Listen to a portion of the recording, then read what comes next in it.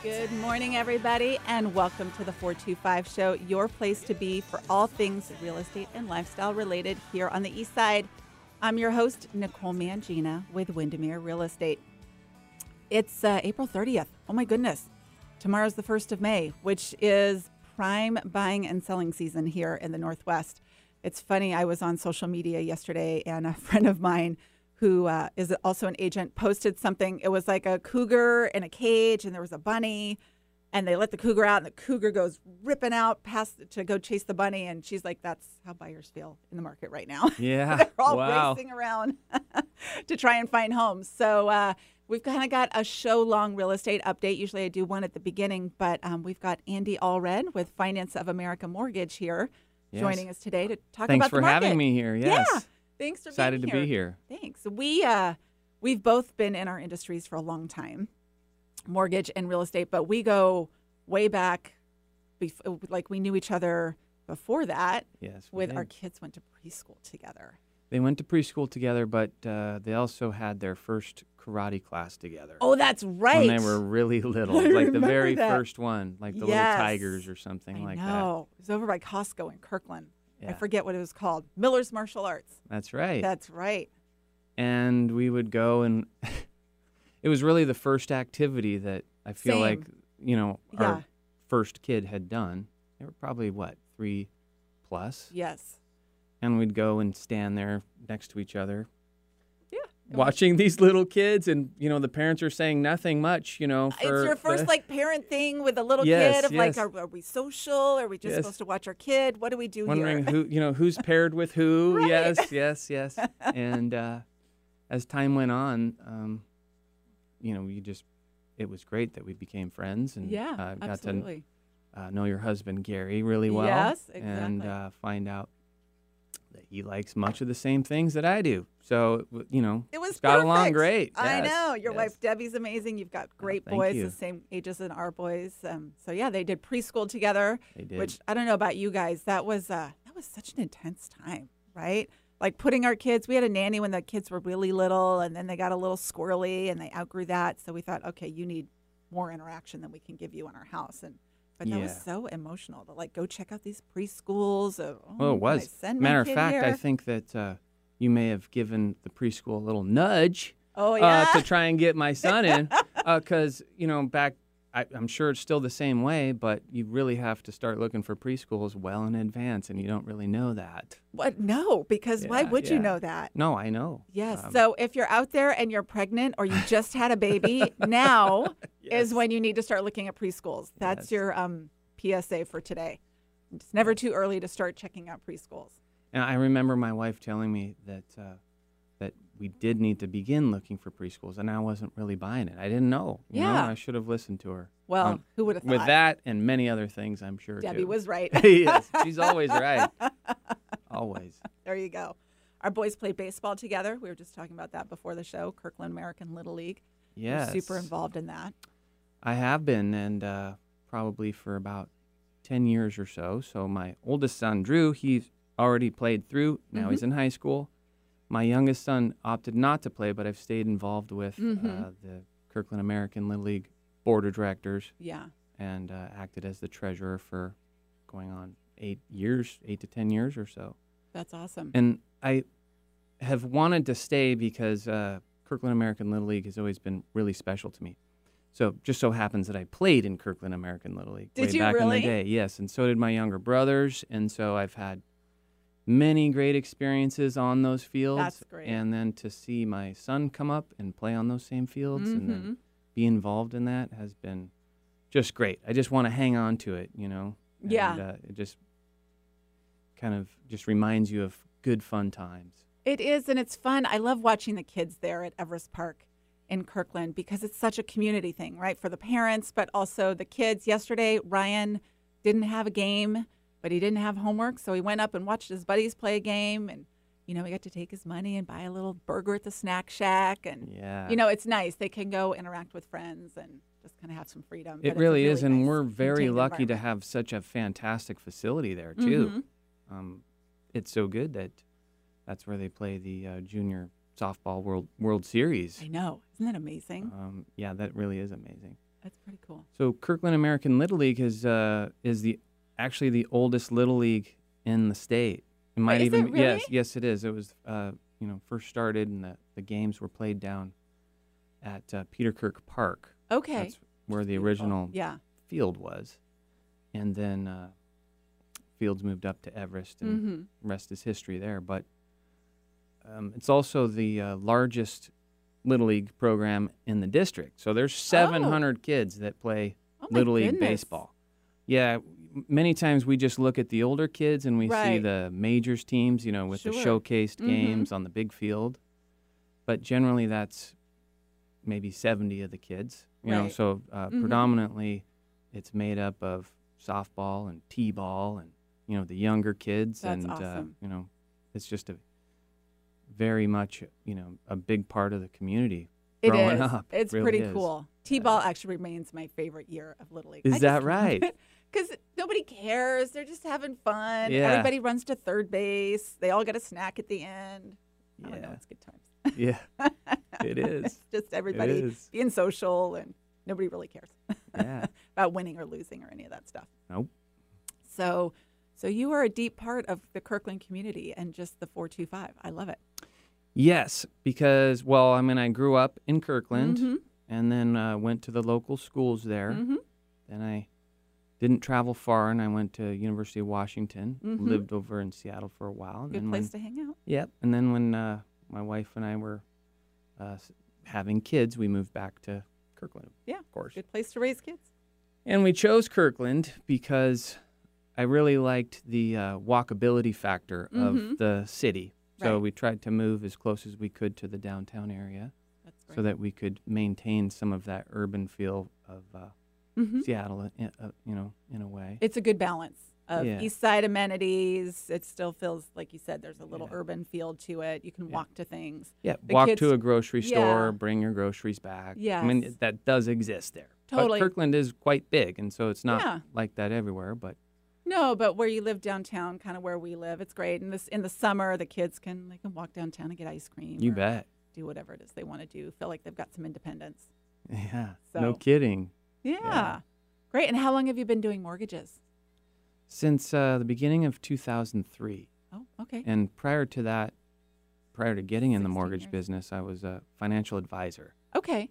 And so I had been doing that for about 4 years or so. And a couple of my best clients that I would advise, they were in the mortgage business, and they just seemed to really enjoy it. There was just a lot there that created some attractive features, some competitiveness and business, and also, just a lot of good possibilities. And so, anyways, I went to go work for one of them, and then enjoyed it and brought many of my financial advising strategies with me. So it made it a little bit different, because sometimes mortgage can feel somewhat transactional because once the mortgage is closed and the people move into the house, then they might, that could just be it. And that can happen on many occasions. But what I try to do is take more of a lifetime look at it, and then create a lifetime client, and we can look at the longer term much of the time and how things might fit into their financial plan. Right. Very much so, especially when looking at how much the payment might be, how much can you pay it down, whether we do a 15-year loan or maybe an ARM loan. The timelines are so important, how long you think you're going to be there, and it really dictates and helps decide what might end up being the best actual loan for you. So while financial advising for the most part is about investing, mortgage is about debt management. And so but they the go two hand go in hand. They really do. Yeah. They really do. That's awesome. And I love that you do that with your clients. And that's always what I tell my buyers when we first get together. We need that pre-approval letter because we can't negotiate effectively without it. But there's so much more that goes into it. There are so many aspects that determine why you would do one mortgage versus another, and even why you would purchase at one purchase price or another, right? For the time that I work with a client to purchase his home, we're all about the price, right? What's the sales price? What are we going to get it for? But I always tell clients that really, it's not irrelevant, but what matters is the monthly payment and how is that relevant to your whole financial plan and how it looks for your family. So the benefit of getting approved and meeting with a lender sooner versus later is you can walk through all of those scenarios and they can find out really what's the right one for them, because once we're under contract, that clock is ticking and the chance to really figure that out is difficult or non-existent because we just don't have time. It's like, no, we got to get this thing rolling. Yes, it really is. And what's also a challenge sometimes is that the home that you guys pick can dictate the plan. Yes. And so the plan can change. So they might be thinking, hey, I want a turnkey home. So going in, it'd probably be a longer term loan. Right. And you can kind of go in and think that. And then if it's a fixer-upper, then you can take on a different strategy of putting less money down. Right. With an idea of possibly refinancing in a short period of time after you've used that money that you would have used for a down payment to make the home better. Right. And then have a higher value when you're done. And then possibly get rid of the mortgage insurance. And so it's that one's a hard one to explain where, people, they want to have the plan done prior to, going into the home, but really, it can change. There's lots of different options. Yeah. And you're really good at that. In fact, we've got some clients we're working together on right now they close on Friday. They're so excited. It's awesome. I was all excited. I thought we were like the best thing they had going, and then he went and proposed to her. I'm like, well, he just trumped us, darn it. So they've got 2 big weeks coming up. But they had, tried to work with a different mortgage broker before and just were kind of getting the cut and dry. You can do this, that, and they just weren't, they weren't getting their questions answered, and they didn't have someone that they could walk through those scenarios with to kind of like, okay, well, if we do this, how about that? Because there is so much of that. And, now they're working with you, and she has gone on and on about how much she appreciates you and the extra time that you've taken to go through that process with them. So it's so much more with you than just, hey, here's a mortgage, here's an interest rate, let's move on. Yeah. Well, thank you for saying that. I find that there's many different types of ways to run the mortgage business. Sure. So sometimes an originator like me might have a team of people that really execute after the point of sale. Right. And then they really help along the way and then bring it all the way to closing. And that's a good way to run that business. But with everything that I had done with financial advisory, I really felt that I needed to hold that client's hand through that process and then, just be more hands-on with that. So we'll do less loans out of our office because of that. But our experience has generally, been such that our clients are very, very happy and continue to come back over and over. Yeah. And then generally, get a lot of referrals too. And that's how we've always done it. It's a good way to live. Smaller. Happy clients. Yeah. Good life. Yeah, there you go. And Finance of America is interesting because that's not a name we hear around here a lot, but it's actually a national company, right?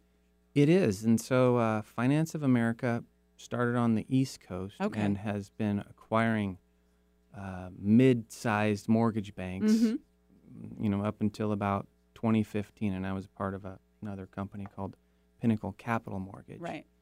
And Finance of America bought them in 2015. And we just recently adopted the new name of the new company, Finance of America. And that's been a real positive. We've enjoyed that. And then with that, there are a lot of Finance of America branches around the Kirkland and Seattle area, but they're allowed to use a different marketing name. And so we've seen companies that we're very much teamed up with, like Absolute Mortgage. Sure. And they have an operations center just in Yarrow Bay in Kirkland. Okay. And so it has having that operations center there with local underwriters that live and work in this community and play Little League with our kids many times. It's just been a real positive there too, because there's so many advantages to really being able to see how maybe, an appraised value of a house might actually be in existence. There's just a lot of, many, many things that having that local market knowledge is a huge positive. It's a super big thing. We were talking about that before the show, right? If you're out there and you're thinking about purchasing a home, what Andy's just talking about, what that means is you're affiliated with a national company, so you have access to a lot of different mortgage programs. But the benefit of local underwriting means you get people that get our market. And like you said, the appraisals, which is so important. And I think that's something buyers don't realize. Yeah. Like if you go, the biggest time I see it show up is, if somebody is with a bank and, you could get a local lender for the bank, or you can get the 1-800 Midwest person. Sure. Which they're lovely people, but they don't, first of all, they don't run referral businesses. So they have a very different approach to how they treat their clients. But also, if you're dealing with everybody non-local, our market is very different than a Midwest market or something else. So it really the turnaround time, just understanding the nuances, makes a huge difference on how well that loan comes together for the client. It really does. Around here, some of the dirt is so valuable that it can be a mind bender for somebody that might be living, in the Midwest, to see like a 900 square foot home be valued at such a high value. Just based on its location. For sure. It's not something that is easily understood unless you live here. And then you're like, trying to buy one. Yeah, no kidding. It's all relative. Yeah. Speaking of that, what are you seeing in the market? I always love getting your take on it, right? I have my take with my buyers and sellers, but you just work with more buyers than I do, a broader perspective on it. What are you seeing in terms of multiple offers, hot areas, all that kind of good stuff? Good question. So what we're seeing is that it seems to us that, first of all, the buyers are winning in their contracts. That's good.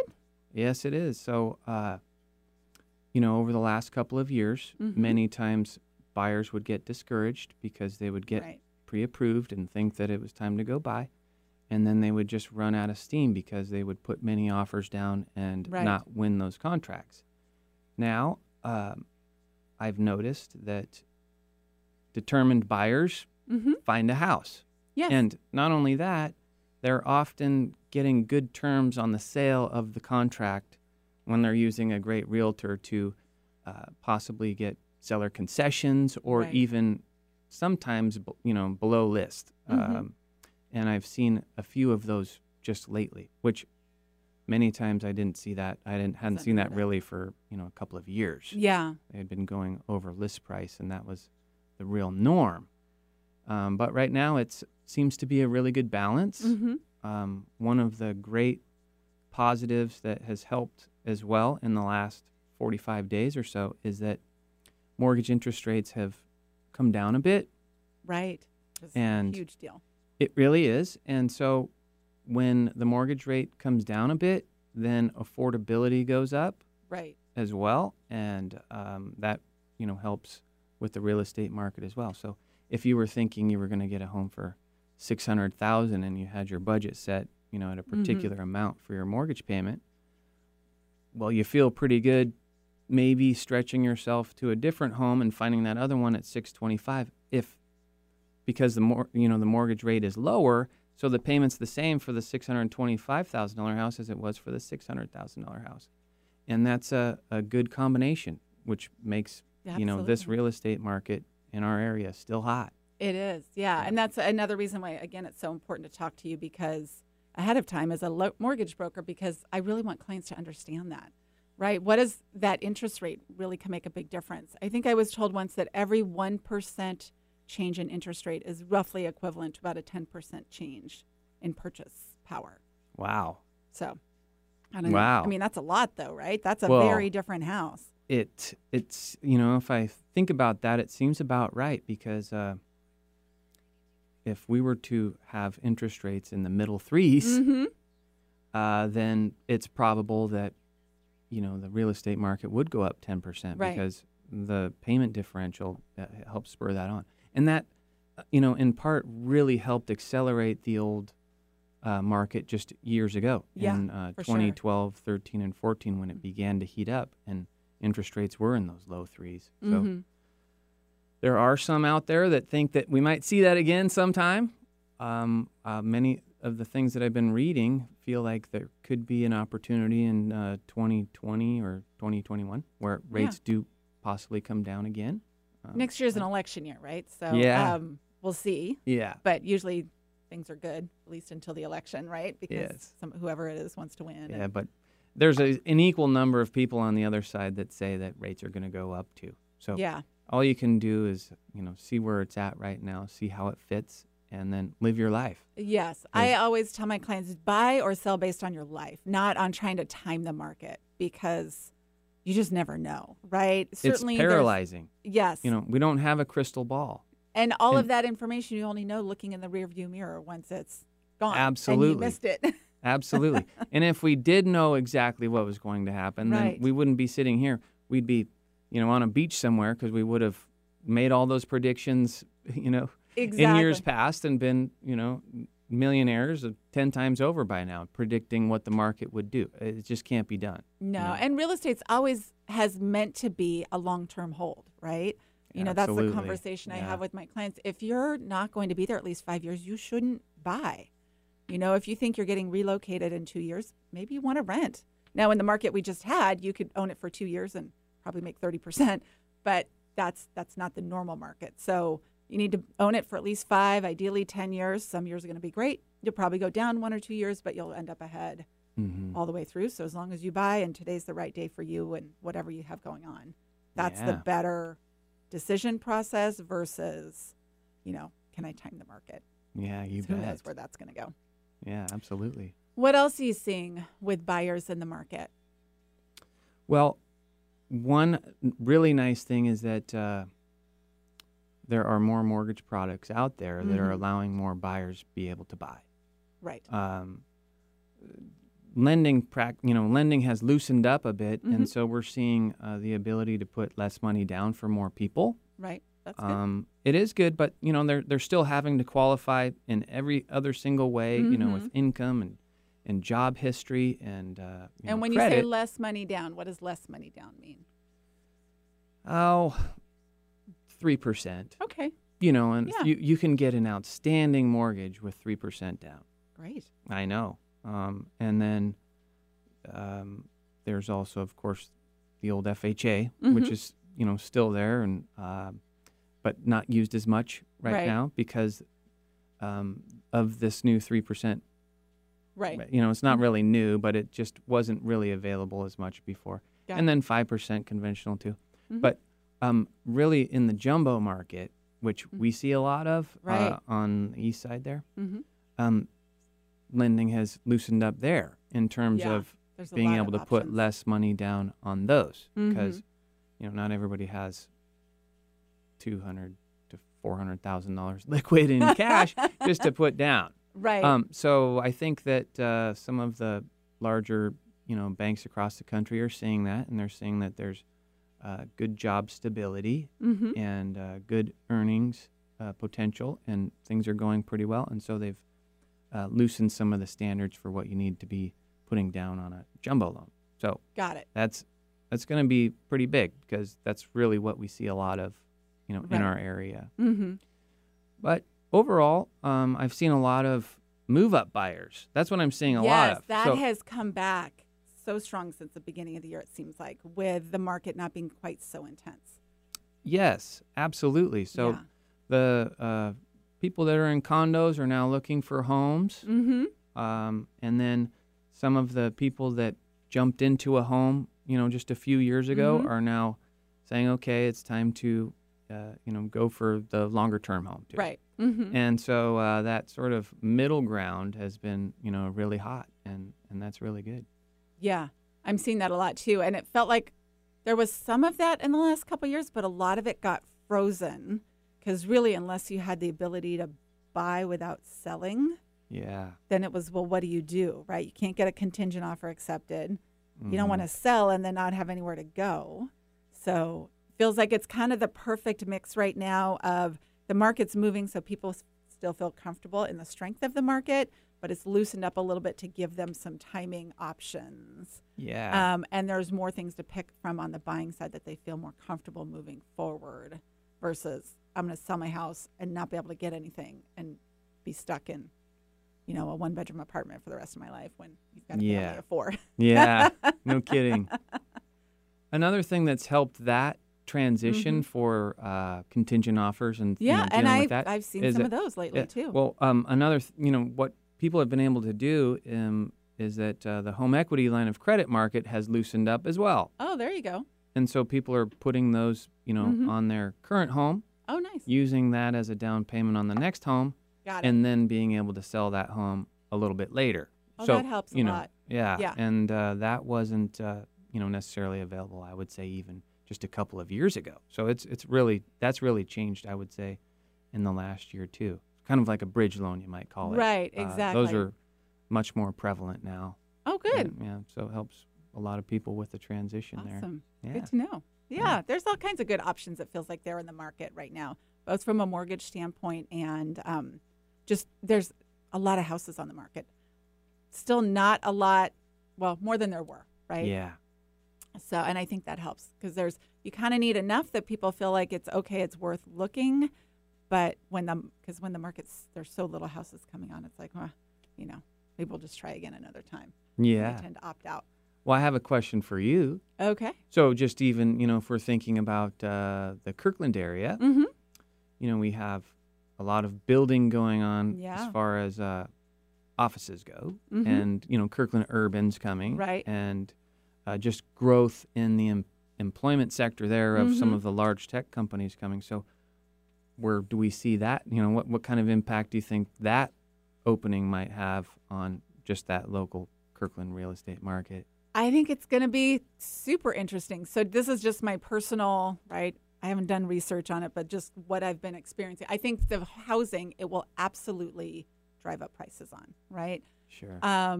I do think parking is a little bit of an issue in Kirkland and will probably become more so. In fact, Gary and I were driving by Kirkland Urban the other day. It's like, oh, we better get used to walking to downtown Kirkland, which we actually kind of do anyway. Yeah. It's just something we like to do. So the parking gets a little tricky, but I think it's going to be great for values across the board. The condos will do well. And I think Kirkland's almost like Bellevue was 15 years ago in that it needs critical mass. So I think having all of these things come will bring critical mass to it. That'll be super helpful. So we'll see. I don't know. We'll report back. Thanks for joining us, everybody. We will have all of the information on the website after the show for Andy and myself. If you need help buying a house, NicoleMangina.com/podcast. Take care and have a great Tuesday.